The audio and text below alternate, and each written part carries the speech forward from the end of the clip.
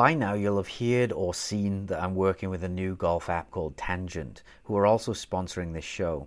It's the smartest AI caddy in golf and is able to recommend not only clubs to hit, but target locations based on the math behind strokes gained and your own personal shot patterns. Unlike many other shot trackers, it also takes into account and adjusts for hazards that are out there. It has sensorless tracking with an amazing automatic swing detection that you can use with your Apple Watch or your phone without any need to buy any attachments for your clubs. And my favorite part, the post-round analysis data helps you immediately see where you can improve and gives you simple breakdowns that you can dive into if you want much more detail about your stats. It then links this data to recommendations and actual practice drills that you can use to improve. Getting measurable data for both on-course and practice drills makes Tangent one of the best game improvement ecosystems that I've ever seen. So download Tangent for free on the Apple App Store or at tangent.golf and use promo code SWEET30, that's SWEET 30, for 30% off. So you'll get a free trial, and if you like it and want to continue, it'll give you 30% off a subscription. So just try it out, play a few rounds with it, and I know you'll love it. So that's Tangent, TANGENT, and enter code SWEET30. Welcome back to another episode of The Sweet Spot. This is John Sherman from Practical Golf, and as always, I'm joined by Adam from Adamian Golf. So today we are joined by Rick Fehr. He's coming to us from Washington State, correct, Rick? That's correct. Yeah, Seattle, Washington. Yeah, we've had some interactions on Twitter over the years, Rick, and we had an interaction a few weeks ago where I was like, all right, it's time for this guy to come on the show and talk to us, because I think you have, as I was saying before we started recording, you fit the mold of someone. I think your experience in the game as a player and now as a teacher gives you a super unique perspective. So we're glad to talk with you today. Well, thanks for having me on. Look forward to it. All right. So let me just first get into, so Rick you are the director of instruction at Aldera Club, correct? In Washington Aldera State? Golf Club. Yeah. And how long have you been teaching in general? Teaching in general combined, let's see, about 11 years. Okay. Let me tell people quickly about Rick's playing record here. He played a little golf back in the day. I'll go over some of his highlights. So you were a pretty damn good junior player, a national champion at 16. You then went to BYU, won a Division I national championship your first year as a team, two-time All-American, won some tournaments there. You won the Western Amateur Medalist and Match Play, that's still considered one of the top amateur tournaments in the country, right, Rick? I believe so. Yeah. That's a big one. I'd target that one if I was a young man today. Yeah. Yeah. You were a semifinalist in the U.S. Amateur, Walker Cup team member, and also the low amateur in the U.S. Open and Masters in the same year. Then you went to play on the PGA Tour. You played for 17 years, quite a nice long career, 9 second place finishes and 2 wins. So that's pretty good. You played some good golf. Yeah, obviously I was fortunate. It's a razor thin margin to accomplish what I did. And maybe Adam back, there's a razor thin margin between guys that actually have that 17-year career and the guys that never get there. So I was very fortunate. So my first, generic question is, how has your perspective changed from playing at the highest level to now teaching? I'm assuming you teach all levels of golfers, correct? That's correct. So, your philosophy seems a bit different than most instructors out there, but give us a little understanding of what changed as a player, meaning, someone who had the pressure on you and thinking about your golf swing every week to now how you view game improvement. Was there a big shift that happened? Yeah, it was I would say it more accurately evolved. And I think that most coaches who really have a passion for helping golfers and improving our skills as coaches, I'm not the same coach I was in 2003. I'm very, very inquisitive and curious. And now there's so much content and so much available and so much new research that helps us as coaches, if we're seeking it, to become more efficient. I would say that when I started, it would be like starting a new job and a new career. It's like, oh, I'm scared to death. I've never taught somebody how to play before. I think it's not too much different than today. It's like, well, I need the technology because that's like an entry fee to have a TrackMan or a launch monitor with me. And of course, there's always been video. So I got sucked into kind of at that time, probably more of a swing coach sort of context where line them up, book the lessons, get out there, give them a tip or two and send them on their way. And I still do quite a bit of that because teaching at a private club, a lot of our members aren't really interested in playing the Champions Tour, the PGA Tour, going off to a D1 college. They're getting ready for the member guest in 2 weeks. I do need to provide a quick fix, so to speak, if I can. But I'd say over time, I try not to use the instructor teacher phrase as often. It's more of a coaching where originally I was narrow. I had a limited set of experiences as an instructor or coach. So I realized I had a lot to learn. So I started that journey. And so I've added sort of to my knowledge base as well as the experience to make me more effective. And I'm kind of long-winded here, but back about 5 or 6 years ago, I decided that every year I was going to choose a subject area that's relevant to coaching and dive deep. And because I didn't have a background in biomechanics and physics and all of that, I got myself a level of education and a certification just so I understand the physics of the golf swing and all of that. And then I moved on to how do people learn? How do we get performance out of these athletes and on it goes. So I've become, I think all of us, we'd like to think we're a better coach or instructor down the road. And so I've just passionately, and I suppose it's the same competitive or kind of the same drive that when I was a player, I was driven to continue to improve and play better. I think I've carried that into my coaching. You're quite instinctive as a player, I believe. Maybe I'm putting words into your mouth, but when you were learning the game, what was your level of instruction that you received? And then obviously once you transition to a coach, as you said, it's kind of daunting a little bit because now, especially if you're an instinctive player, you're getting thrown all this information about how to coach and you're like, well, I'm a good player and I didn't even think of this. So what do I do with this information? So to start with your level of instruction as a player, what you received. Yeah, I was fortunate enough to have access to a golf course. My father was an excellent player for many years, a 21-time club champion at our course, but he made no attempt to coach me. So he put me under the auspices of our head golf professional, Ron Hagen. And Ron was a head golf pro. He gave lessons, but he was not a full-time instructor. But he showed me how to put my hands on the golf club and gave me that was back in the era. I think he taught me toe up to toe up, kind of that move. And then I was set free and I played a ton of golf. I just played a lot of golf and I would say pretty self-taught.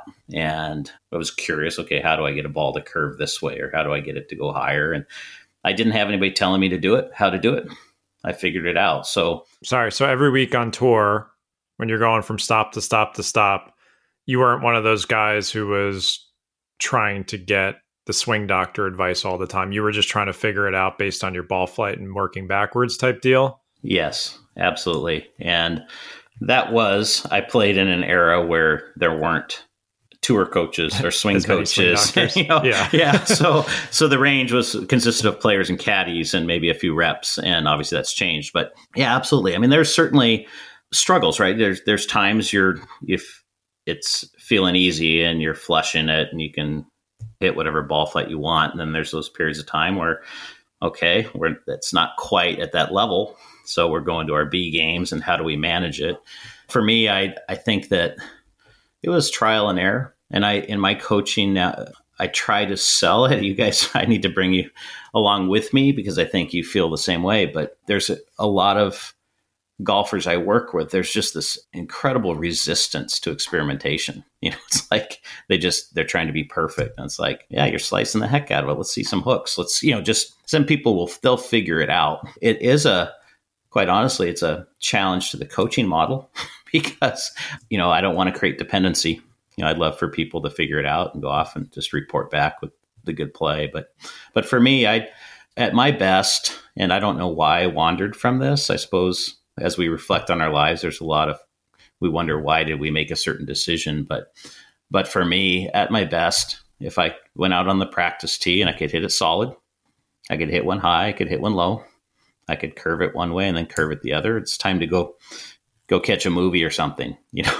Any more time on the range, as it turns out, became counterproductive, right? Because the mind drifts into technique and that sort of thing. So obviously that's me as, at the time, one of the better players in the world or whatever. But I think it's relevant to your listeners too, who aren't at that level, that there may not be a secret, but you got to manage your game around. And I had tournaments where I was struggling on the practice tee on a Wednesday and ended up close to winning a golf tournament. So, that's a kind of a self-awareness thing that people that play a lot of golf can maybe figure that out on their own.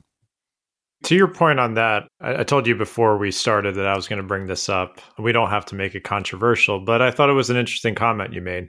So I had tweeted something about saying, I don't believe people learning more about the golf swing will necessarily make them a better golfer. If anything, I think it can make them worse. I think a lot of golfers go out there trying to read every book that was ever written on the golf swing and assume, well, the more knowledge I collect, the better golfer I'm going to become.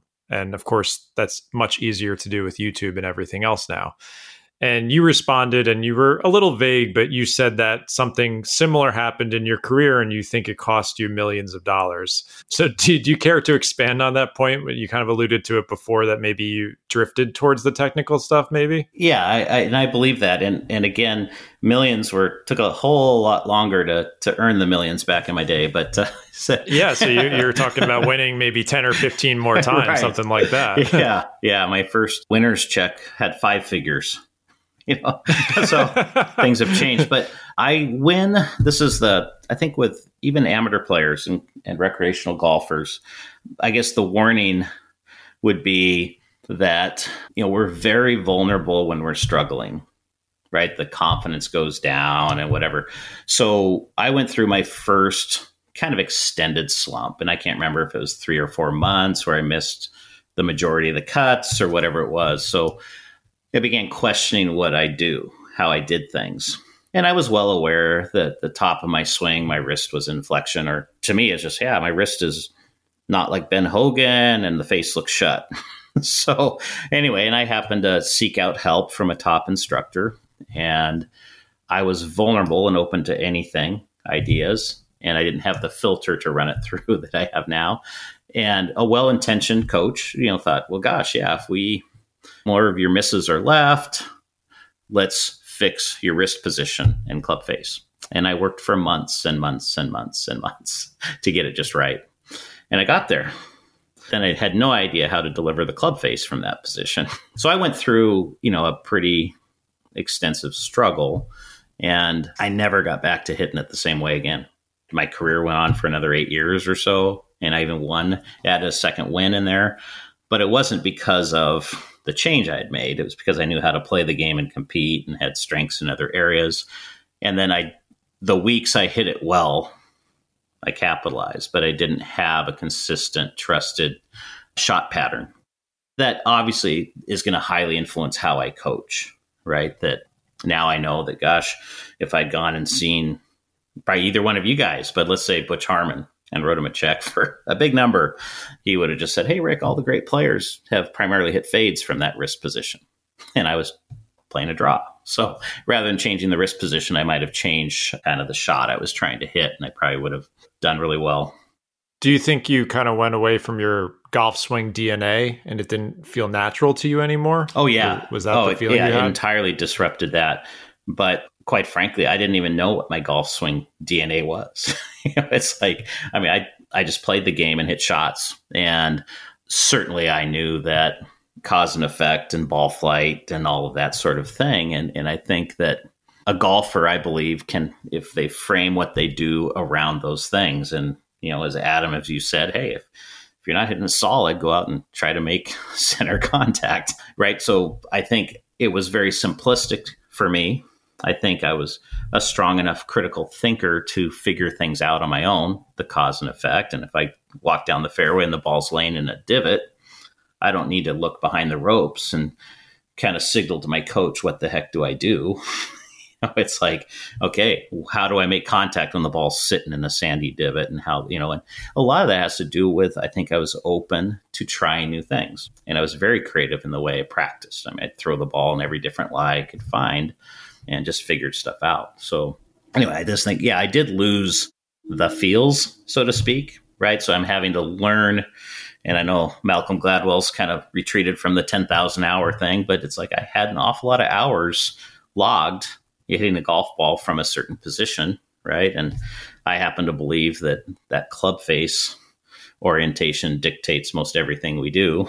And, when we disrupt that, I think the game changes. And I had to relearn some things.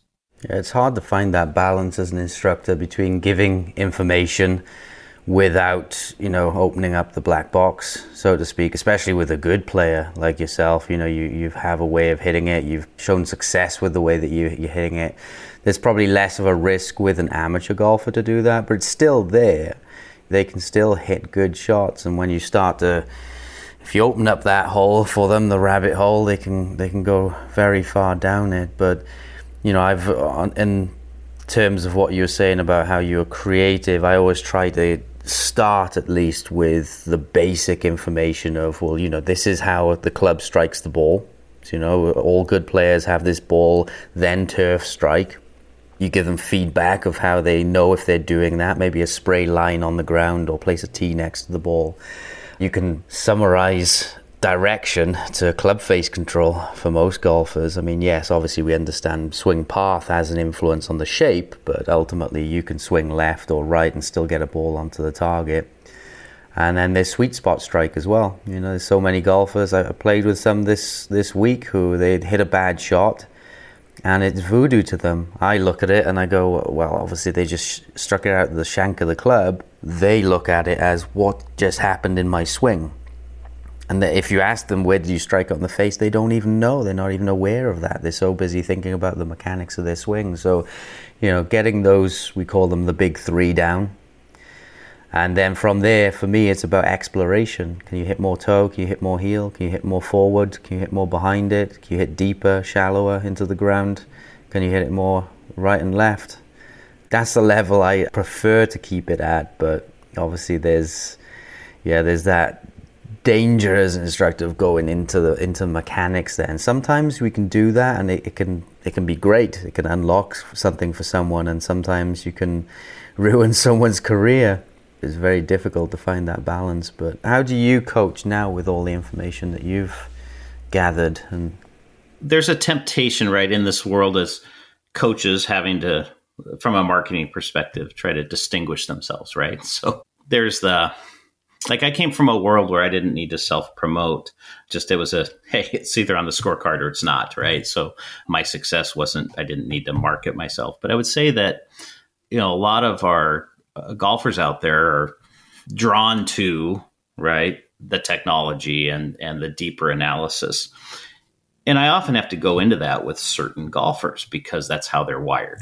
I get a software developer in front of me or a Boeing engineer, and right, that I do feel it's very important for the golfer to understand why. I open with a new student. It's like, okay, here's what we're doing. You're raising your hand, and if you're asking questions, challenge me, ask why. Those are great questions because I think it's very important that there's buy-in, they understand, because if there's struggle, they might stay on course, right, with it. But I have a strong leaning towards keeping it as simple as possible. And I feel that, I've learned more about, neuroscience of performance and how, it's all tied together, right? And so when that active mind is full of things to think about just to execute a shot, that mind is not on where we eventually want it, right? So out to target and, creative visuals are going to see ball flight. So my feeling is if I can frame a task, so when I have a golfer in front of me and we might have that typical pattern, right, where shaft steepens in the downswing, face is open, right, path left, open face. So I could talk to them about wrist extension and flexion. I could talk about externally and internally rotating and all those different things. But I think of, okay, what is the golf shot that in order to pull it off would cause them to change all those things, right? So I know there's more than one way to get path right and face left of path, but I normally say, let's show me a nasty hook. Just hook it off the range, curve it left. If they hit it 50 yards left with a curve, I'd give them a good attaboy, audible, great job, keep going, and eventually now swing out to the right of your target. And it doesn't work every time, but it's a more fun. I mean, all of a sudden, I could post the before and after video and show, a shallowness of the shaft and a face that's squaring up and all those things. But I just think it's a more pleasant, efficient way to get people to striking the ball differently. So usually that's me running what's going on through my software, as a coach, that I'm always trying to upgrade, find the cheat code or the hack, so to speak, or the shortcut to some better ball striking. So that's my approach. So you like to get the shot to dictate the swing rather than get the swing to dictate the shot, right? Would that be a nice summary of it? Yeah, exactly. Yeah, I want to give the golfer the opportunity to self-organize. And it doesn't always work, right? People have different levels of athletic skill and that sort of thing. But I'm trying to find the most efficient way to get them to striking it better. Do you think, one of the things I'm curious from your perspective, because you played, I don't know when the line in the sand is, whether it was the Pro V1 when it came out or when TrackMan came out, and then how it evolved with technology, equipment, all that stuff. Let's talk about the professional level, because I'm just curious about this. How do you view the game when you played versus now? Like, some people say like, oh, these guys are not as good as the players back then because it was a balata and you had to shape it more differently. And now they're just kind of robots and they have all the TrackMan and the technology. So, or is it there's more people, more athletic players coming to the game? Like, what are some of the big things you've noticed from playing in the 80s and 90s to now, where it's like golf is a bit of a, it's a big business and there's a lot more technology and knowledge around it. So what are some of the things you've noticed in the evolution of the game? Well, in there, one of your comments, that bigger, better athletes, that's certainly and better conditioned, right? So there's golf specific training and strength training and speed training and all that. And, we have more 6'2", 6'3", at least in the men's game, right? And it's across the board in the women's game too. But so certainly better athletes. And what drew better athletes to golf, right? When I grew up, it wasn't cool to play golf, right? It was, and then in my lifetime, along came Michael Jordan, who he couldn't wait to get out and play golf, right? So here's the most popular athlete in the world, mentioning that golf is his favorite pastime. And there's stories of him playing 36 holes before a playoff game up here in Seattle when he played for the Bulls. It was all, and just that type of thing. And then, of course, Tiger came along. But the Michael Jordan and Darius Rucker, who these athletes and celebrities from other areas, it's okay. It's okay to golf is a fun sport and it's cool to play golf. So then now money, right? So now there's an upside financially for athletes to play the game, right? And so I would say that's number one. Equipment wise, I mean, I hate to say it, but when I first started on tour, we were using dynamic old X100 steel shafts with a wooden head on it. I mean, and so when you think about the skill required, that's not a very forgiving golf club, right? So because of the equipment, we didn't go at it as full bore, right? Because an off-center hit, had more consequences to it. So then we've had generations now who have had 460 cc's of club head, and high MOI and that sort of thing. So yeah, the equipment's played into it. The Pro V1 versus the Balata, to me, I didn't think it was revolutionary. I know my friend Brandel Chambly thinks it was, but I played in that era and kept playing the Titleist Professional because I felt it was more consistent. And then, as it turns out, the Pro V1 had a seam that where the ball was struck. If you hit it on the seam, it went further. And they obviously engineered that out of there. But I would say the athletes are better. The coaching is better. They're better trained. But I would say that there were phenomenal players in my era, and watching Nick Price hit a golf ball, or the little bit I saw Lee Trevino, I don't think there's players now that strike it better. They're more powerful, but there's just more of them now, right? There's hundreds and hundreds of players at that level. If you had access to a TrackMan, and I mean, do you think you understood the ball flight laws intuitively when you were playing? Or was there some stuff that you know now that you didn't know back then that you were like, oh, I think I could have played better had I had access to this info and tracking? or do you think it would have not made that much of a difference? I know that's probably a tough question to answer. It's actually pretty easy. I'm just curious. It's actually pretty easy. At least I have an opinion on that, and I'm going to share it. That I think that the ability to, if somebody is hitting a golf ball that's the same or similar to the one they play with in practice, and you know how far every ball you hit, how far it carries, I think it's really valuable. Now, I figured that stuff out like the rest of us with, if I know it's 156 to the hole and I get up there and my pitch mark on the green is 4 yards short of the hole, I know it carried 152. So I could figure out how far I hit golf balls with certain clubs. But I think that dialing in of distances, with really good, launch monitor technology is great. I did not, if you ask me, if the big question is, hey, we had it all wrong. The ball doesn't start where the path is. It starts where the club face is. Part of me was like, who cares? Who cares whether we... Yeah, that's what I'm interested to know. Who cares if we had it really right? matter? Yeah, I figured it out. Yeah. I didn't know I was... I mean, you were still hitting great golf shots. I didn't need to know my path was 4 right versus 2, and I didn't... Right? It's like the golf ball. It really tells us, if we're paying attention, what happened. But that's back to your point, Adam. People need to understand ball flight laws, right? So that's, to really get the full benefit. But we just didn't use that language, right? I mean, we're measuring things, but I didn't know what my horizontal swing plane was and all this stuff, right? It's like, so we can get wrapped up in that. And quite frankly, I would be concerned if I were aspiring to play at that level with coaching that involves the player into all of those numbers, because I just feel that it's still an athletic event when somebody strikes a golf ball, and when you play the game, and all of the variability that we need to, and adaptability that we need to develop instincts for. And I think that I'm trying to think if it was Jim McLean or someone I was with not long ago.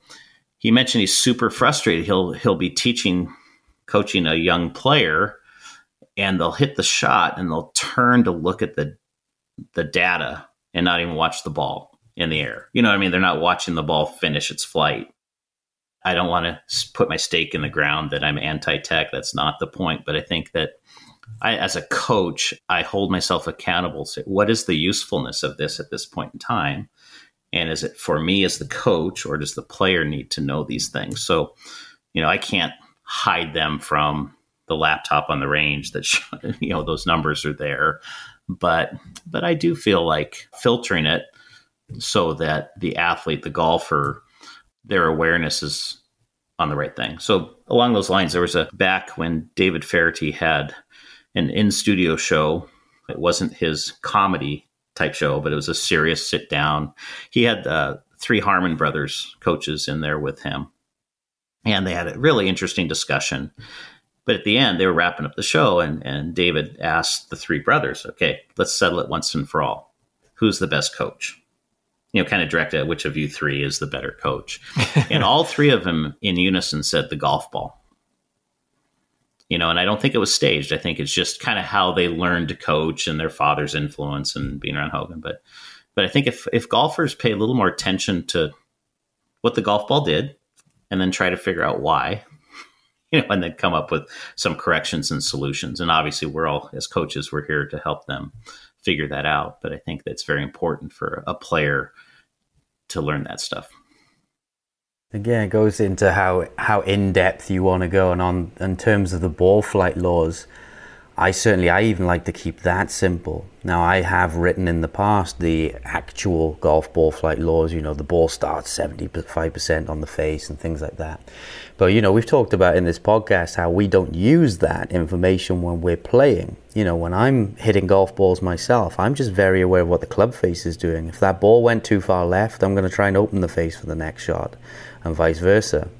Occasionally I'll take a little peek at my path to make sure it's not getting too far out of hand, but you'll know if you hit a shot that's on target and it's curving too much to get there, you know your path's getting out of hand.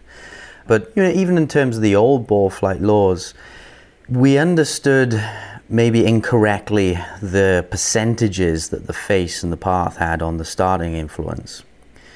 But we could still use the old stuff, like if the face is too close to the path, the ball's going to curve left. that was true in the old ball flight laws, and it's true right now. We just got the percentages wrong, that's all. So someone could quote me here, but I don't think I've ever said that the old ball flight laws were useless, or our old knowledge was useless, but it was just a little incorrect. I suppose the time where it would have hurt us is if you're trying to hook it around a tree and you take everything too literal, aim the club face at the tree, or you actually get the club face at the tree. But then there's that disconnect between what we feel we're doing and what we're actually doing. When Faldo is writing the wrong ball flight laws in his book, and he's saying, I aim the club face at the tree and I swing to the right, that might be what he felt he was doing, but he wasn't actually doing that. Right. But if you gave him the actual things, that would have made him worse, because he already had something that was working for him. And to understand the right way wouldn't have made it better. Just like if I told someone how the mechanics of walking are, and that's not going to help you walking if you're already doing it correctly. So sometimes it's pointless adding more knowledge, right? Right. Yeah, along those lines, let me just tag in on that, Adam. So I started working with a Division I college player up here and a couple months ago, and there's a beautiful swing. Like most of these guys, right? They're textbook swings, whatever. So I walked up to him, and I know him already, but I walked up. This is our first official session together, and I just said, "Gosh, you know what? Just so you know," as I pulled up in the cart here to the back end of our range, and if somebody had said, "Hey, that kid down there, that young guy is 20th in the world," I told him, I said, "There's nothing I see you doing right now that would convince me otherwise, right? But of course, he's not there yet. So what is it, right?" But I was able to, in our conversation, uncover sort of his belief system. And I always try to, if I can get the golfer, so if I can kind of find out what their belief system or swing theology or golf theology is, then I'm going to know how to coach them, right? And he exposed, he's always worked on getting his swing better, right? And so we had the conversation. It's like, maybe it's time to stop that portion of your development as a player or set it aside and learn all these other things, right? So like an analogy would be somebody's picking apples off a tree and they're going to find a ladder because the only apples on the tree are at the top. And it's like, yeah, you got a bunch of nice ones right at your feet. So there's some low-hanging fruit or fruit laying on the ground for players to get better, is I guess my point. And so I had him hit, he hits a nice, beautiful draw typically. And I said, well, can you show me a little kind of a knockdown hold shot? And he hit it perfectly. I said, well, how far does that carry? And he had no idea. So it's like, okay, so those are things that I worked on instinctively, intuitively, but sometimes we assume the golfer is already doing those sort of things. So it's like, okay, so we got to get the TrackMan out. And you're going to train, see how far these different shots you hit carry. But there is some, I think, non-swing technique things that, we're in a culture now of swing perfection, right? So Instagram, YouTube, and a lot of the things we're discussing here are very difficult for me to share on Instagram or Twitter, right? It's like, it's so individualized, right? So, but anyway, I left my swing coach with 5 things to do every time.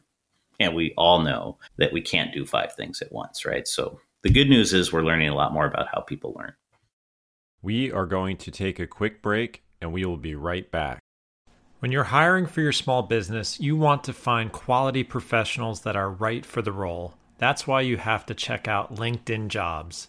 LinkedIn Jobs has the tools to help find the right professionals for your team faster and for free. You can post your job for free at linkedin.com/sweet spot. LinkedIn is not just a job board. It helps you hire professionals you cannot find anywhere else, even those who aren't actively searching for a new job, but might be open to a new perfect role. In a given month, over 70% of LinkedIn users don't visit other leading job sites. So if you're not looking on LinkedIn, you're looking in the wrong place. Also on LinkedIn, 86% of small businesses get a qualified candidate within 24 hours. Hire professionals like a professional on LinkedIn. Just recently, they even launched a new feature that helps you write your job description, making the process even easier and quicker. And they know that small business owners like myself and Adam are wearing so many hats and might not have the resources to hire, so it's a great place to get help. Now, here's what you can do. Post your job for free at linkedin.com/sweet spot.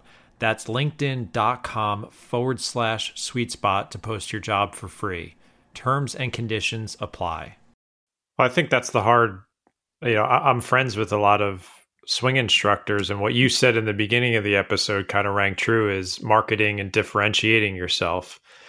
And if you want to become well known and get great jobs at a top country club or have an online presence, like, you need something that seems different. Simplicity and base, and you're nodding your head right now. People can't see this, but for better or worse, that is what dictates the swing coach industry.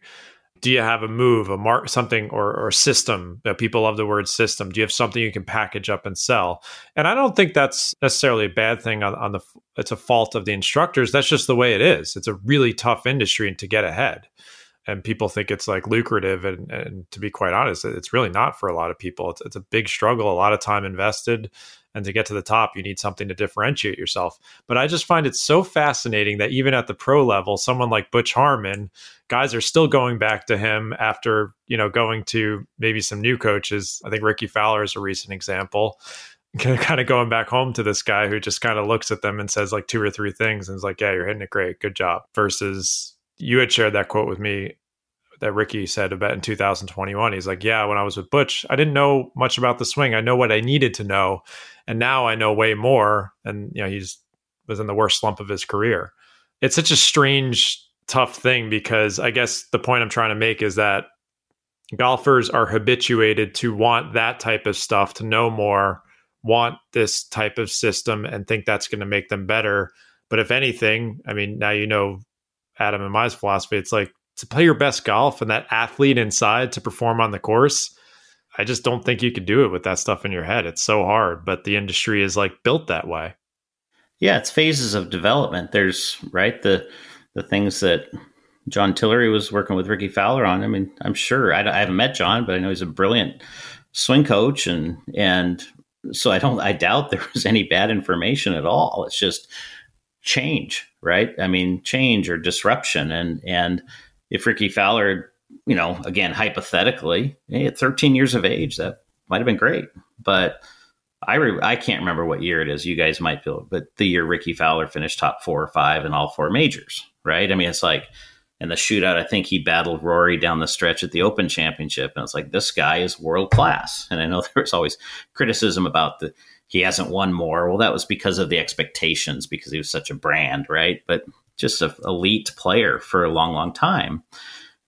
But somehow we get things as players in our minds that, it's not right. I'm flat and I steepen it in the downswing, whatever. Well, I think collectively we could list whatever, 6 world-class players that didn't shallow it in the downswing, right? So, but we know that, hey, from a physics standpoint, it would be good to have that center of mass laying in a certain spot relative to the forces we're putting on the golf club. But when you take somebody that's already world class, I wouldn't call where I was world class, but we talked about my experience earlier that, hey, I tried to get better and I got worse. And so I just think it's a careful calculation with really good golfers. But I do think that if I look at it this way, is that if I have a golfer who's come to me for help and they've expressed what their goals are, I think to myself, can they achieve those goals with what they have? Is that golf swing going to prohibit their success? Right. Then we get out the scalpel and start working on things. And somebody gets labeled as a swing coach, right? Is that truly all they do? And I think some are complete coaches, others are specialists. And I do feel that, and this is again, kind of my opinion, is I feel like there's an awful lot of specialists and narrowly focused instructors, and that's fine. But I just want to make sure that golfers understand. So the golfer ideally is the CEO of this project, right? But sometimes you need sort of generalist, somebody that say, okay, so we have choices here. This is how we're going to lose weight.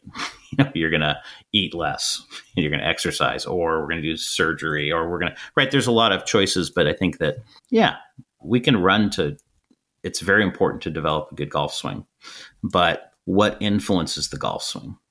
And I'm now, not to ramble, but that golf swing was affected by your emotions, your mental state, how committed were you?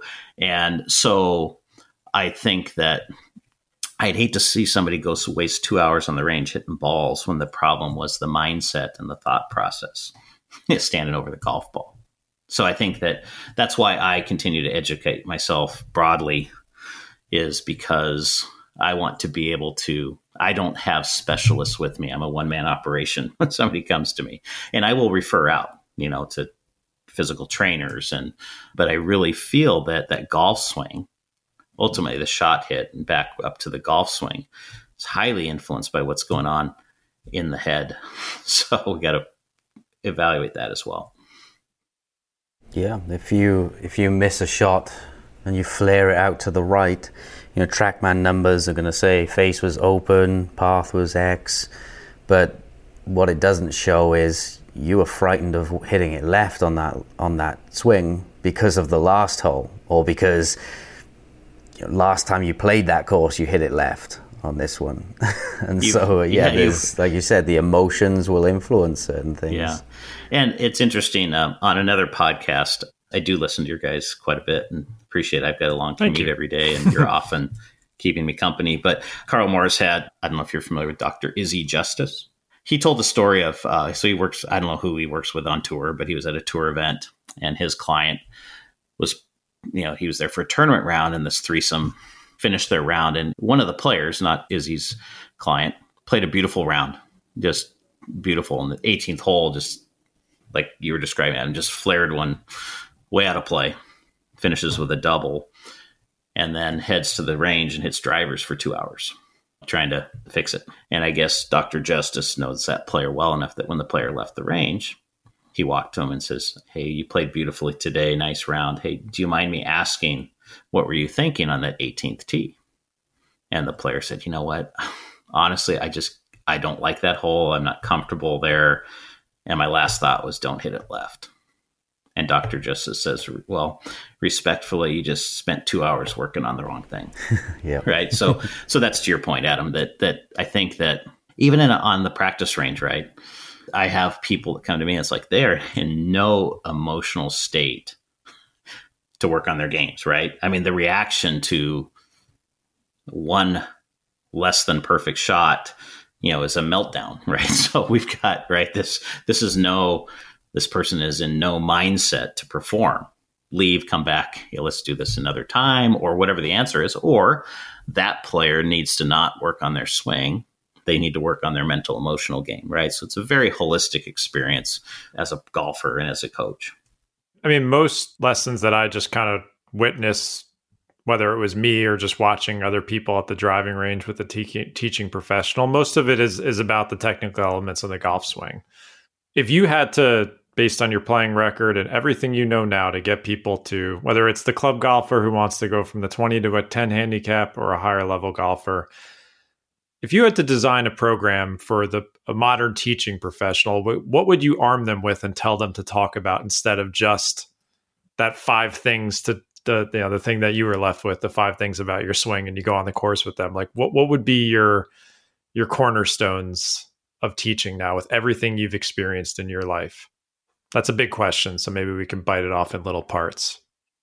I've gone about it my way, and I continue to do it because I do think that it's the right direction. I'm not saying I'm making all the right steps and I'm the most talented, the smartest coach out there, but it's your philosophy and your opinion. But I think that in general, coaches need to be more broad, meaning of understanding, right? That we can be specialists, but if so, we need to involve others, because, like we did the example we just gave, that somebody's mental, or the mental state they were in when they hit the golf shot, caused, like you were saying, Adam, the face to be wide open. So I need to understand the human being better. Certainly, we need to. There's an awful lot I think, to be a really, really good golf coach. It requires a lot of knowledge and understanding, and then the ability to critically think and pull it together. Right. And I think I referenced it earlier. I just think that as coaches, we need to be continually upgrading our software. Right. And that I know when I started teaching, I felt that, gosh, I'm charging somebody $100. I need to give them something. Right. So I'm going to, hey, do this, do this, do this, do this. Right. So it's a temptation. We haven't developed confidence and haven't had all the positive experiences yet. But I would say that the business of coaching makes it difficult because historically it's been somebody's buying 30 minutes or an hour of my time, and there's this reaction, oh my gosh, that's a lot of money. And they feel like, well, what are they going to leave with? Well, it's okay to say, listen, I can tell you haven't practiced as much as you said you were going to. You need to do the same thing for the next 2 weeks and I'll see you then. There's this temptation to give people more and more and more. And I feel like often we do that as coaches. But my philosophy is I'm driven to understand how it actually all works, right? We all know there's no muscle memory, right? So what created the movement? Okay. And, there's a command center. And so if I don't understand how people learn to move, so to speak. And that's a great book I recommend to coaches by Dr. Rob Gray. And there's so much. We're going to have him on at some point. Yeah. It's wonderful. And prior to that, I read a book, Make It Stick, which was a general book, not about golf, but just how people learn and retain. Right. And so those are the kind of things and I've heard other coaches say, hey, go outside of our discipline, so to speak. Right. Because those things it's a human being. Right. That movement patterns, like if I have an older client, the old dog, new tricks thing, science proves we don't learn things as well as we get older. Right. So this guy might have horrible movement patterns, but then this guy plays recreationally. It isn't changing significantly. Right. So now I'm going to okay, what's an accommodation? Right. So all of a sudden, we're going to roll your hands as hard as you can. When I get a young athlete, we need to have body rotation to keep the club face from overtaking, and so it's like, it's very individual, but we have to understand all the cause and effect. And is this person, right? The TPI evaluation, can they move? Is the left hip out of whack? Well, then we're gonna have to work around that or fix the hip. So broad, keep studying, keep growing, and we can't be good coaches if we're just in a silo, in my opinion. Yeah, one of the best exercises I went through early in my coaching is someone said, how would you change this player? How would you make them hit it better if you weren't allowed to tell them anything about the swing? Some people went the route of saying, course management and things like that. Mm-hmm. Me being a mechanical player, I still went the mechanics route. And I was thinking, well, how would I get them to hit it more left if I couldn't change the motion? And there's some easy things out there. You could set the club face up left. There's no rule that says you can't do that. How would you make the path more into out? Well, there's no rule that says you can't aim their body 45 degrees to the right as well. How would you make them hit it more out of the toe or the heel? Well, if you set it up more out of the toe and made them swing exactly the same, they would. How would you make that ground contact farther forward? Well, you can move the ball a little back in the stand so you could raise their body height a little bit. So there's lots of really simple things that I know that's the real low-hanging fruit, and lots of people resist that stuff because they see it as, that's the wrong way to do it. But the reality is, like you said, if you get an older player who doesn't practice ever, they're not going to change their motor pattern, we can use these little cheats. I mean, there's no reason why we can't. I mean, even as great players or as good players, like if we're on the golf course and we need to shape it around a tree, we'll aim our body offline and close the face. Right. So why not just do that? Why not just do that as your stock shot if that's what you need, if that's the easiest route for you to do it? I mean, obviously there are more players who are I want to do things the right way, and I still battle that, being a perfectionist, type A personality. But yeah, there's so many different ways that we can skin the cat, and I think as a coach, being very adaptive to the person in front of us, being very creative with the solution. There's always, like I said, a million ways to skin the cat, so let's find the easiest one that also fits that player's long-term goals. It really depends on what the player wants. Do they have a tournament or a golf trip in 2 weeks, or is it the off season, right? So it's just, right, there's all those different factors that influence how we coach. So one thing I'm interested in hearing from you is, I think pressure is very relative in golf. You know, the pressure someone feels on the first tee as a beginner golfer is probably more extreme than some of the pressure you felt teeing off at a PGA tournament. And I'm curious how you talk to players about dealing with that. Like, just walk us through, like, you won a couple of PGA Tour events. You won some of the biggest amateur tournaments in the countries. You've played in a ton of major championships. What did that feel like, and how did you deal with your own expectations and the pressure and all these people watching you? Like, what was your way to get through that and perform well? The simple answer is I developed feels, or let's say technique, to control club face. Because quite frankly, it's like to get the ball in play. And I know now, and I don't want to stand in opposition to all the data and the analytics and all the stuff, course management stuff. I believe in all of it. Although, I don't know if you've seen, I have a little tweak to it. You know, I feel like there's something missing in all that algebra. But it's a negative phrase, but I feel like people need to have developed a choke shot.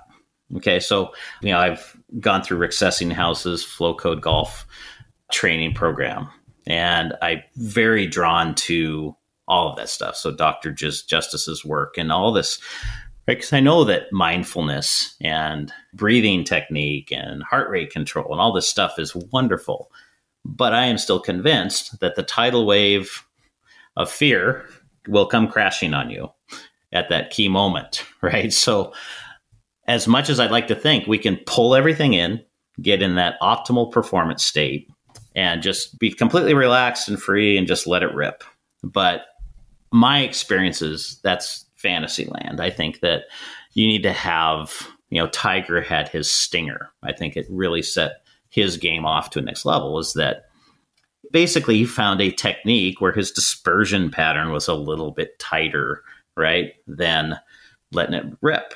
And so for me, being a guy that had sort of the wrist inflection, club face, quote unquote, shut, it was to hang on for dear life. So I believe, and I don't know if I developed that wrist position, club face position, because I was looking for something that held up under the pressure that you're describing, standing on the first tee, whatever.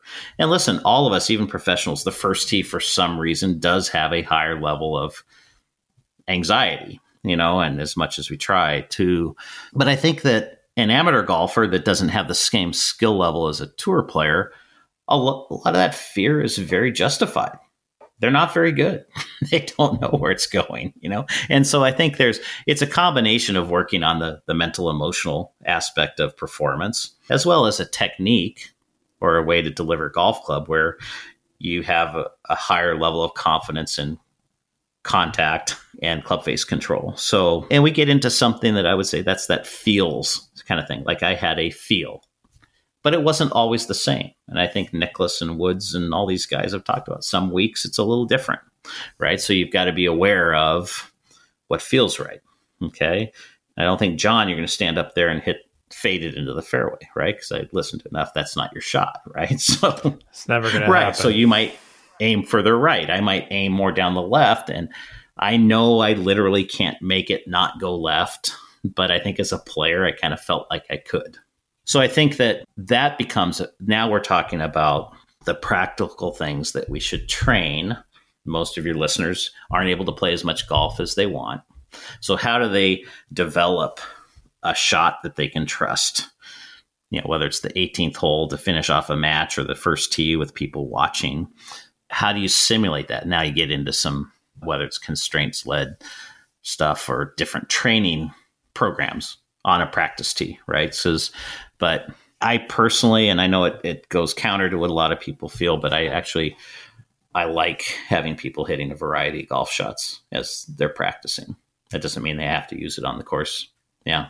Yeah, I was going to say, how do you train that? How do you draw that out of a player? Do you just get them to hit a bunch of different shots and see what feels more comfortable, or what's your method to draw out a stock shot or a pressure shot? Okay, so the stock shot is something that, and the pressure shot might be the same shape. Absolutely, it most likely would be, but it might be if a player has a pattern where path gets excessive one way or the other, right? That I would say exercises where I'll have somebody, okay, there's the flag. It needs to start left of it and curve right. Okay, and so if somebody is excessively into out and the club face is out of control, right? So weight's probably back, and there's the pull hook. So we'll usually I'll counter train, right? Just from a training to neutralize path and find face and all that. So I think we see nowadays, right, that most players under the pressure, if we're looking at shot tracer on the television, that there's more of a tendency with driver to hit a ball for a right-handed golfer that works left to right. And John, for you under pressure, it might be it's less curve. I don't know. But I mean, it's just, I feel like the under pressure, that less club face rotation, whether somebody's curving it one way or the other, is typically a way to gain a little bit more control under pressure, because the pressure creates tension. So I tend to coach people into a shot where we can embrace tension. I don't know if that makes sense. Like for me, I'd hold on a little harder with my lead hand to try to prevent the club face from turning over, right? So when you say hold on tighter, you mean stopping the rotation? Correct, right? Correct. Yeah. And so that's something that worked for me. And I don't want to project that into all golfers, right? Because everybody has different shot patterns. But yeah, it's just, and I did the same thing with putting. I kind of had a reputation of being an excellent putter, led the tour one year in the statistic. And it's interesting. My feeling, I've had a lot of luck with amateurs who they're right-handed and they putt right-handed, and they feel the right hand is the problem, right? Because they feel like it's out of control, kind of yippy. That I would say more often than not, and they might be in a claw, they might be in a holding it where the two hands are kind of together rather than separated, that if we let the right hand take over, they do better. I mean, I'm right-handed. Why would I take my right hand out of play? It's like, no, the confusion might be this other hand that's on there. So anyway, but the whole thing is like, let's work with. So then in putting, when I had big putts and there's a lot of pressure, I didn't hold it lightly. I controlled the darn thing. These are different things for people to experiment. They've heard typically, hey, if right hand's too much of a problem, go to the claw, go to whatever, left hand low. But sometimes just let your natural instinct, you're very right-handed, let's let you putt with the right hand. But anyway, so back to the playing under pressure, we want to find what works for them. Obviously, it's complicated to throw everybody in the same bucket, but I would say you need to have a shot that performs with tension. We want to eliminate tension, ideally, but it needs to be functional with tension. I think yesterday I had the most pressure-packed situation I've ever had in my golf life. To your point, it ended well for me. I played really well. I guess this wraps up a lot of the concepts that we seem to agree with you on, is that there was not one swing thought. It was the same exact thing I'm trying to do all the time. There's no difference in it. And that's why I tend to focus more on process and my breathing and making it this walking meditation, because that just keeps me aware of what's going on in the moment. And that might not work for everyone, but at least I didn't have any technical things ringing around in my head, because I don't try and, I agree with your philosophy on messing around on the practice range to establish the stock shot. If I'm overhooking the ball years ago, I had to figure out how can I counteract that. I'm going to try and slice the crap out of it just to see what that feels like. But as I deal with more and more pressure in tournaments and stuff, this is what I'm trying to figure out and stumbling upon, is that if I can have all my attention, because there isn't unlimited attention in those moments, you're going to get distracted quite easily on my breathing, my walking pace, my routine, and not, oh, what am I going to do with my path here or something like that. It's just so instinctual that I'm not worrying about that part of it. Whereas I think, if I stepped up to these situations 7 or 8 years ago, and it took a lot of failures and there will be plenty more, It was more golf swing. What am I going to do not to screw up here with my golf swing? But yeah, I don't think there's a right answer for everyone. I'm always interested to hear what someone like you won at a high level. I was just curious, like, what was going through your head, because it's not the same for everyone. But I do kind of agree with you. You have to eliminate the variables so you can have that one thing that is so natural and you can count on that. You at least, again, we're trying to just reduce dispersion, right? I really agree with that. I think that's a great point. Right. I think that we've created a culture, right? There's a culture where everybody thinks the problem was the swing or, whatever, something technical. And even if you listen to a telecast and a commentator is talking about, yeah, that was a great swing. Well, it was a great shot.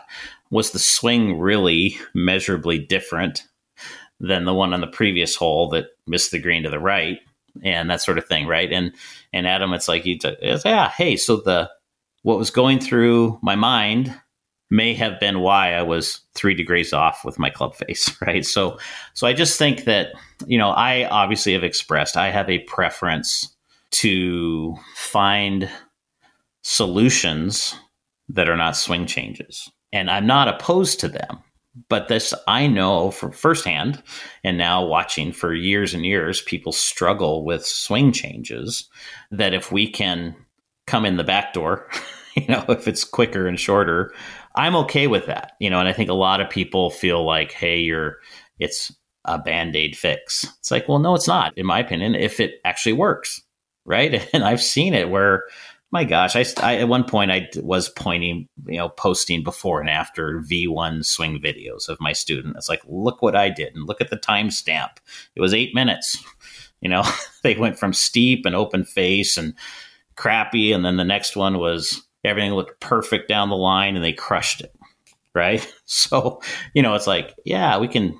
But guess what? I just changed what they're trying to do with. I'm trying to think of who mentioned it, but basically you think of, okay, what's the golf shot I want to hit? What does the golf club need to do to create that ball flight? And then make the club do that, right? And so I think that sometimes as coaches, we're out of order a little bit. We get involved too soon. And I think that silence is the hardest thing for a coach, especially when we're new, right? It's like, but I typically let them know, hey, a new student, yeah, hey, you want me to take some time, right, to look at the MRI and that sort of thing, so to speak, the video and TrackMan data, and then I'll go off and then come back with the suggestion. I think that too many coaches feel rushed, and I think it's the expectation of the golfer sometimes, right? John, you alluded to it earlier that we have a lot of coaches out there not making much money, right? It's kind of a tough business. And if you live someplace like me where it's seasonal and, you got people want people with PhD degrees to continue to learn for 50 grand a year, type of thing. And so I think that the expectation of the amateur, that it's like, what do you charge, Adam? That's crazy. It's like, well, if you want the best attorney, right, that's going to get to a resolution quickly and you're going to win, right, it might be money well spent. So, I come against like a lot of people that, they have a 10 lesson package for this much. How come? Why don't you offer that? And it's like, well, what if we can get you where you want to go in 2 lessons? Wouldn't that be better for both of us, right? And so I think for your listeners, it's like, obviously everybody has a budget. Yes, there are phenomenal instructors out there giving lessons for $40 for half an hour, but then sometimes the more expensive coaches might be worth it. Yeah, it's like the plumber analogy. When a plumber comes in and fixes your toilet in 5 minutes, and that'll be $300, and you're like, that was 5 minutes work. And it's like, yeah, but it was 30 years of my life to learn how to do that in 5 minutes. Right, correct. Yeah, and I'm fascinated with, and again, it's been years since I've spent a lot of time out on tour, but I find it very interesting, right? And maybe one day I'll be out there coaching, but it's like, what the heck what are we every single week, right? Yeah, what are you talking about? What are you guys doing? Could be that different? What are you guys doing, right? Yeah. And so aren't they mostly like just psychologists at this point to them, just making them, I have to believe the pressure is so immense that you just want someone to be around to make you feel comfortable and feel good about things. And there's value in that, right? There has to be a lot of that. Oh, right? Absolutely. And I think that, right, we talked about earlier, I think that's one of Butch's strengths, right? Is that, you can see him walking out, they're having a good time, right? He and his guys, right? And they're having a good practice round, having a good time. And I think a good coach knows how to get the player into the right mental state, say the right things, and recognize when, I agree, we're in trouble here. You remove the pressure, you still can't hit it solid, so we do need to dive into what's going on with your golf swing. But I think that, I would think a lot of the time is helping them prepare to be ready. And a lot of that is, not in an artificial way, but to build up their confidence and obviously be there to answer questions and that sort of thing. But they're all different, right? That some of them their strengths might be that mental side, and others might have just a great quick eye to see, I know when this player is at his best, he's set up a little open and he's getting a little shut, and so there's eyes to catch them. So there's great value. I'm not trying to downplay that, but I'm wondering about, you've got a putting coach with you every week. I'm like, my God, my wife can putt. I mean, it's like, you just get the ball rolling at the right speed on this line and learn to read it, right? So I think that, we can all be overcoached. And here I'm kind of underselling my business, but I think that the model that we're moving into is that coaching model, right? And a lot of instructors are moving to that, and you get somebody that's paying you monthly and they have access to you online and maybe a couple hours a month. And if they're, within the area. And I think then it's good for both player and coach is that, you're not having to condense all your coaching into that one little experience, but you can communicate in between. And I don't know, it's one of the few sports where I think that when you get to a certain level, thinking of an infielder, how often do they work on throwing technique in baseball? I don't know. You guys might have an answer, but not me. No, when you get to that top level, aren't we done at some point? And I got myself, I think I probably put my neck out there a little too far when I made a comment to a group that I really believe that a young player can be done developing their golf swing by the time, let's pick a number, 16, 17 years old, right? We've all seen the videos. You see 12-year-olds with swings that Charlie Woods, whatever, right? And they're going to go through changes in their physique. But I mean, really, is there some flaw in that technique that's going to hold them back? And I just think that we've kind of overplayed swing perfection, and it's about developing the ability to, along your lines, Adam, strike plan. I mean, can you hit it solid?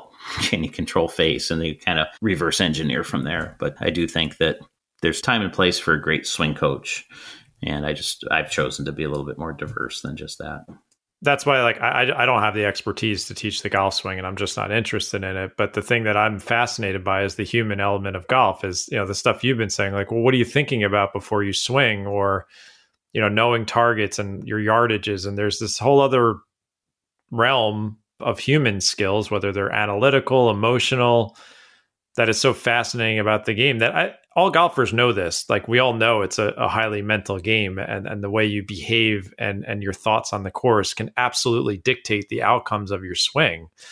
And I think that is becoming more and more of a trend, which is great to hear. But, I hope one thing that people will get out of this episode is that when you are working with a coach or an instructor, that it's okay to ask about the other things as well, right? You can't just expect to get this laundry list of swing things, because they are under a lot of pressure to give them to you, right? Like, you have those people coming to you and checking prices and saying, well, this guy's going to give me this. What are you going to give me? And I just don't think that, and the coach is put in a very difficult position because they almost have to give it to these people because that's what they think they're paying for. Mm-hmm. Don't ask for that. If they give you one thing to think on and say, work on that for the next month, I believe that's the way to go. But also the more human element of the game, which is, I think, not all instructors or coaches have your playing ability and your background. I don't think you have to be a great player to be a good swing coach. But if you are going to be talking about the other parts of the game, like, you do want to listen to someone who can play at a certain level. And I think that human part of the game is so important, and just it's still it's getting covered more and more, but still not enough in my opinion. Yeah, fair enough. I think I would say that obviously it's my background, right, to have played at a high level.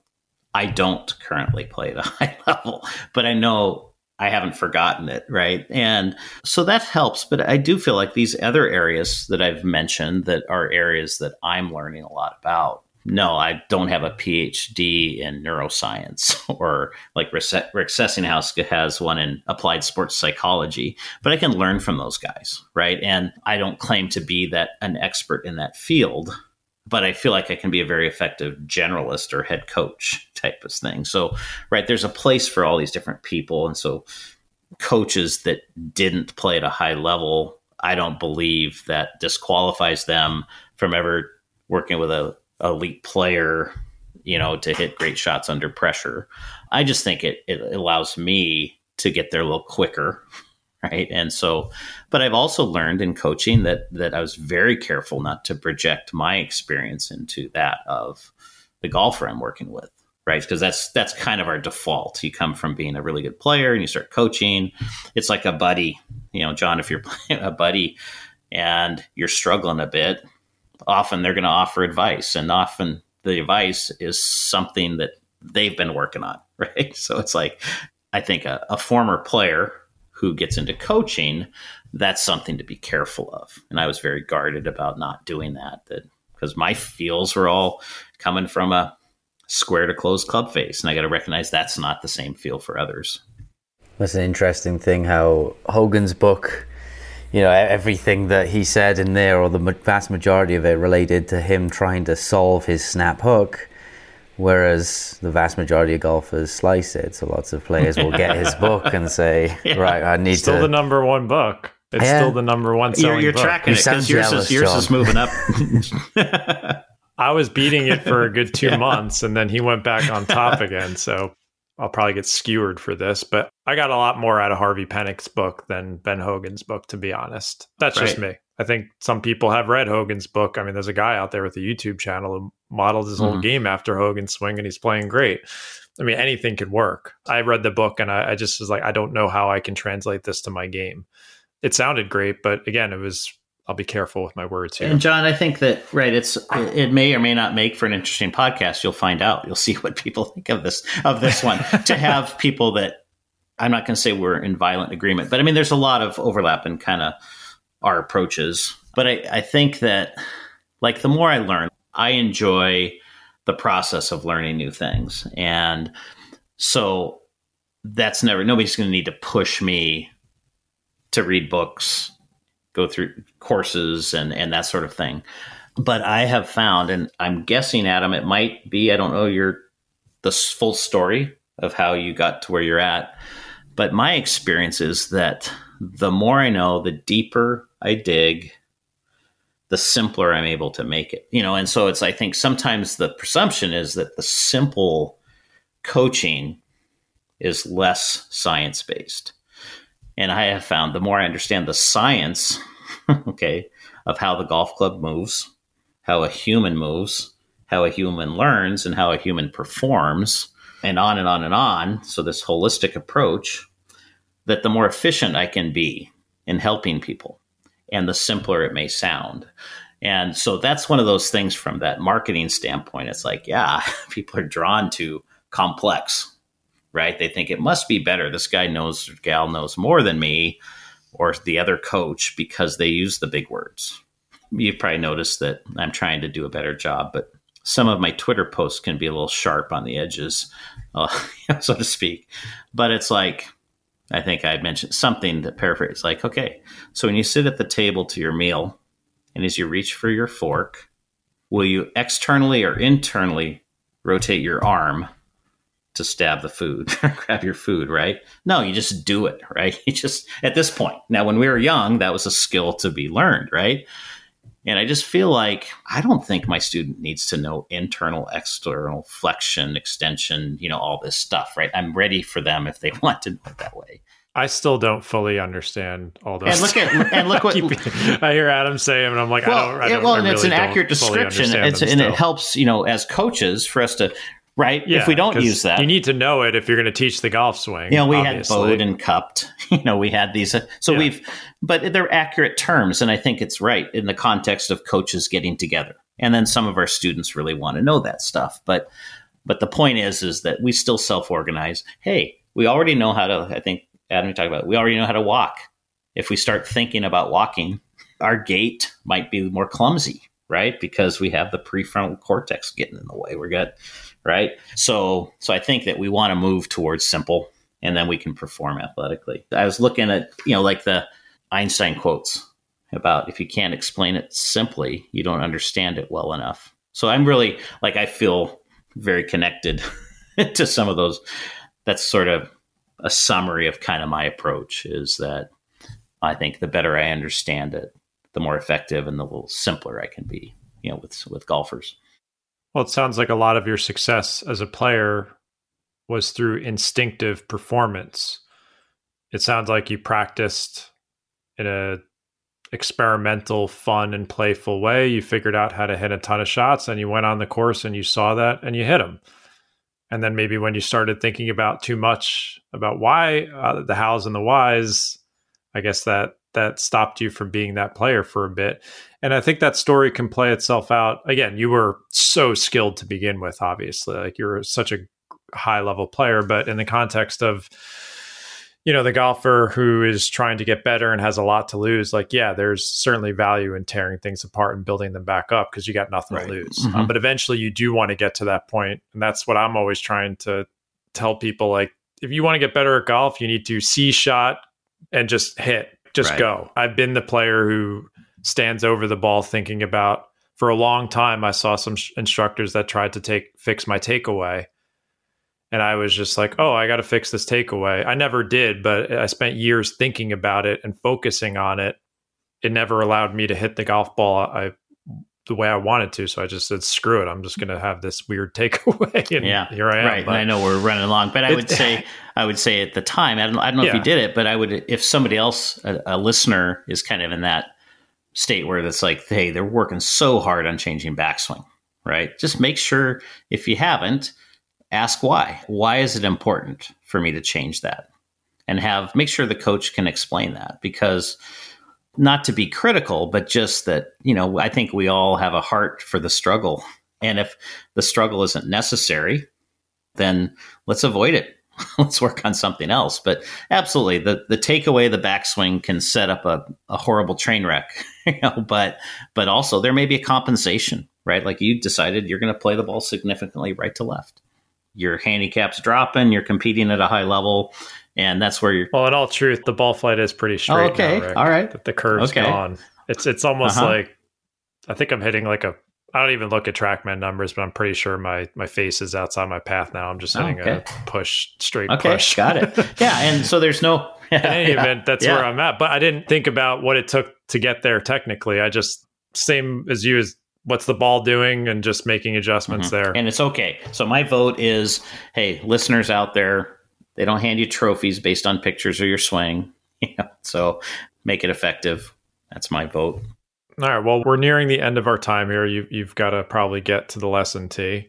Do you have time for a quick story, a quick 2-minute story you could tell us from your playing? I'm just curious. You probably played with so many players over the years, maybe some people we know, don't know. Is anything that sticks out to you from your time on the PGA Tour? Doesn't have to be controversial, but just something cool that sticks out to you. You're like, there's a couple, so I'll choose one of them. So my second and final win was at a tournament that we used to play down at Walt Disney World. I came down to, so we're on the Magnolia course, the 17th hole. There's water you hit across and all this stuff. Well, I've got a narrow one-shot lead, and I drive it in the edge of the left rough. I'm in play, but now I'm playing out of Bermuda rough, which, I think even today with today's technology, you're still concerned about a ball jumping, a little bit of a flyer. The pin was all the way back right over a bunker, and there's a pond or water to the right. So pre-decade, I chose a target to the center of the green, right? And to hit this shot, and I feel it going to the right. And I look up, and it's traveling at the bunker and at the flag, and sure enough, it carries the bunker and ends up about 2 feet from the hole. So there's a plug for choosing a good target so that the far right part of my dispersion pattern turned out just fine. So it's nice to play the last hole with a 2-shot lead. Right? The other story would be back when I played it, the first time I played at Augusta as an amateur, nervous as all heck. Finally get to the first tee, and literally I was worried when I started bend over to tee up the ball whether or not I'd be able to get the ball on the tee. just because of the shakiness. And I'm 60 now. I was like 19 then. So it wasn't a case of the nerves, but it just kind of hit me, right? So that's that tidal wave of holy cow. I knew I'd be nervous, but what is this, right? You get up there and now all those thoughts, right? This is that first tee story. It's like I'm thinking about hitting straight off the toe into the media tent. Right? All those horrible things that are. Everything was in play, right? And, fortunately, the swing was a blur. I didn't even feel it, don't remember it, but just flushed it. And yes, in 1983, I was using a McGregor Persimmon driver and just creamed it down the left side, but it went literally like 30 yards farther than normal out into the ninth fairway. Okay, so it's if you I don't know if you stood and looked at that tee box, but there's that was down the left side of the fairway, but it was just too far. And to get up there, and back then, for close to 40 years ago, the trees weren't very big, and so it was just a simple 9-iron up over the trees and a back left pin, and hit a beautiful shot that was up about 10 feet from the hole and trickled off to the fringe. So now I'm like, okay, cool, we're off and rolling. I've got about an 18-footer for birdie. And I get back into the first fairway from the ninth and walk up, and the patrons behind the green are making all sorts of noise, laughing and hollering. And I look up, and in the bunker in front of the green is a black lab, big old dog, racing through the bunker, making a mess, just playfully having a great old time, which, you don't see that on the grounds of Augusta normally. And I'm starting about 40 yards away from where my ball is. And I realize I'm in trouble because that dog came out of the bunker. And of course, what caught his eye? That golf ball sitting up there. So, and as only a dog can do, kind of without breaking speed, picked it up in his mouth and was gone. So then I had to call for an official and figure out what do I do? Had a pretty good idea, but I want to make sure I get it right. Sure enough, because I'm on the fringe, I've got to drop it.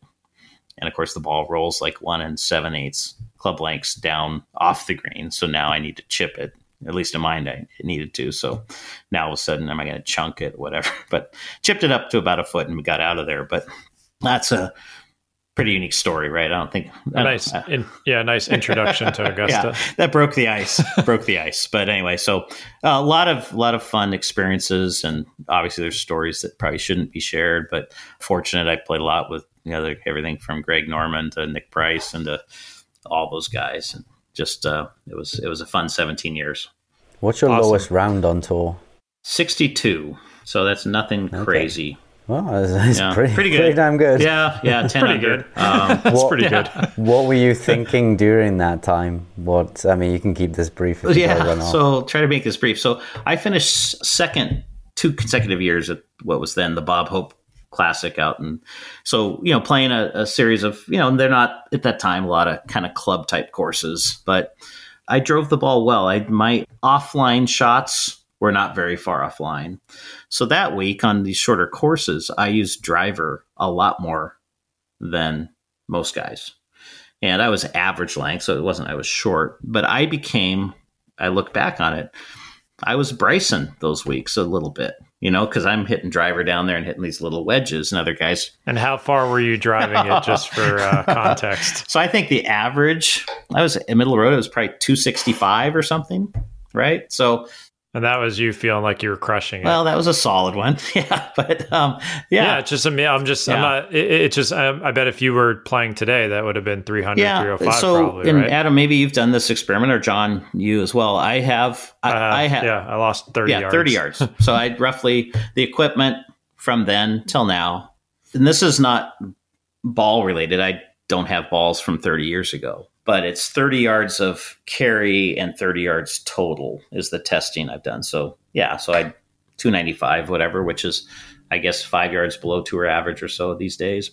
But anyway, courses have lengthened. There's no question about that. And most of our practice facilities are now inadequate. Where I'm at the nicest course in the state of Washington, and we have tour players out there. Cam Davis is one of our members, and there's no place for him to hit driver. And then we're actually clearing an area and that sort of thing. Or we had the Pac-12 college championships there in April, and every single driver, every Pro V1 hit was in the brush. So the game has changed a lot.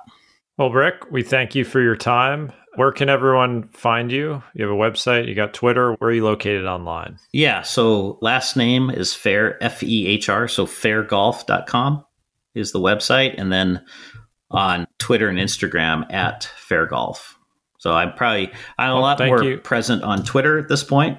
I don't photograph very well. No, I'm just kidding. So, and then I'm working on some coaching programs that people can seek me out remotely if they want. That's going to be coming in the next 30 days or so. Great. Well, Rick, we appreciate your time. I'm sure you're going to get to the lesson tee now. Yeah, appreciate it. Thanks very much, Back to work. Rick. Thanks, guys. That was good. Thanks. Okay. Adam, where can everyone find you? AdamYoungGolf.com. And John, where can people find you? Just buy my book at this point. That's all I'm shilling. The 4 Foundations of Golf on Amazon. On a serious note, thank you to everyone for listening and your feedback. And we will see you next time with a new episode.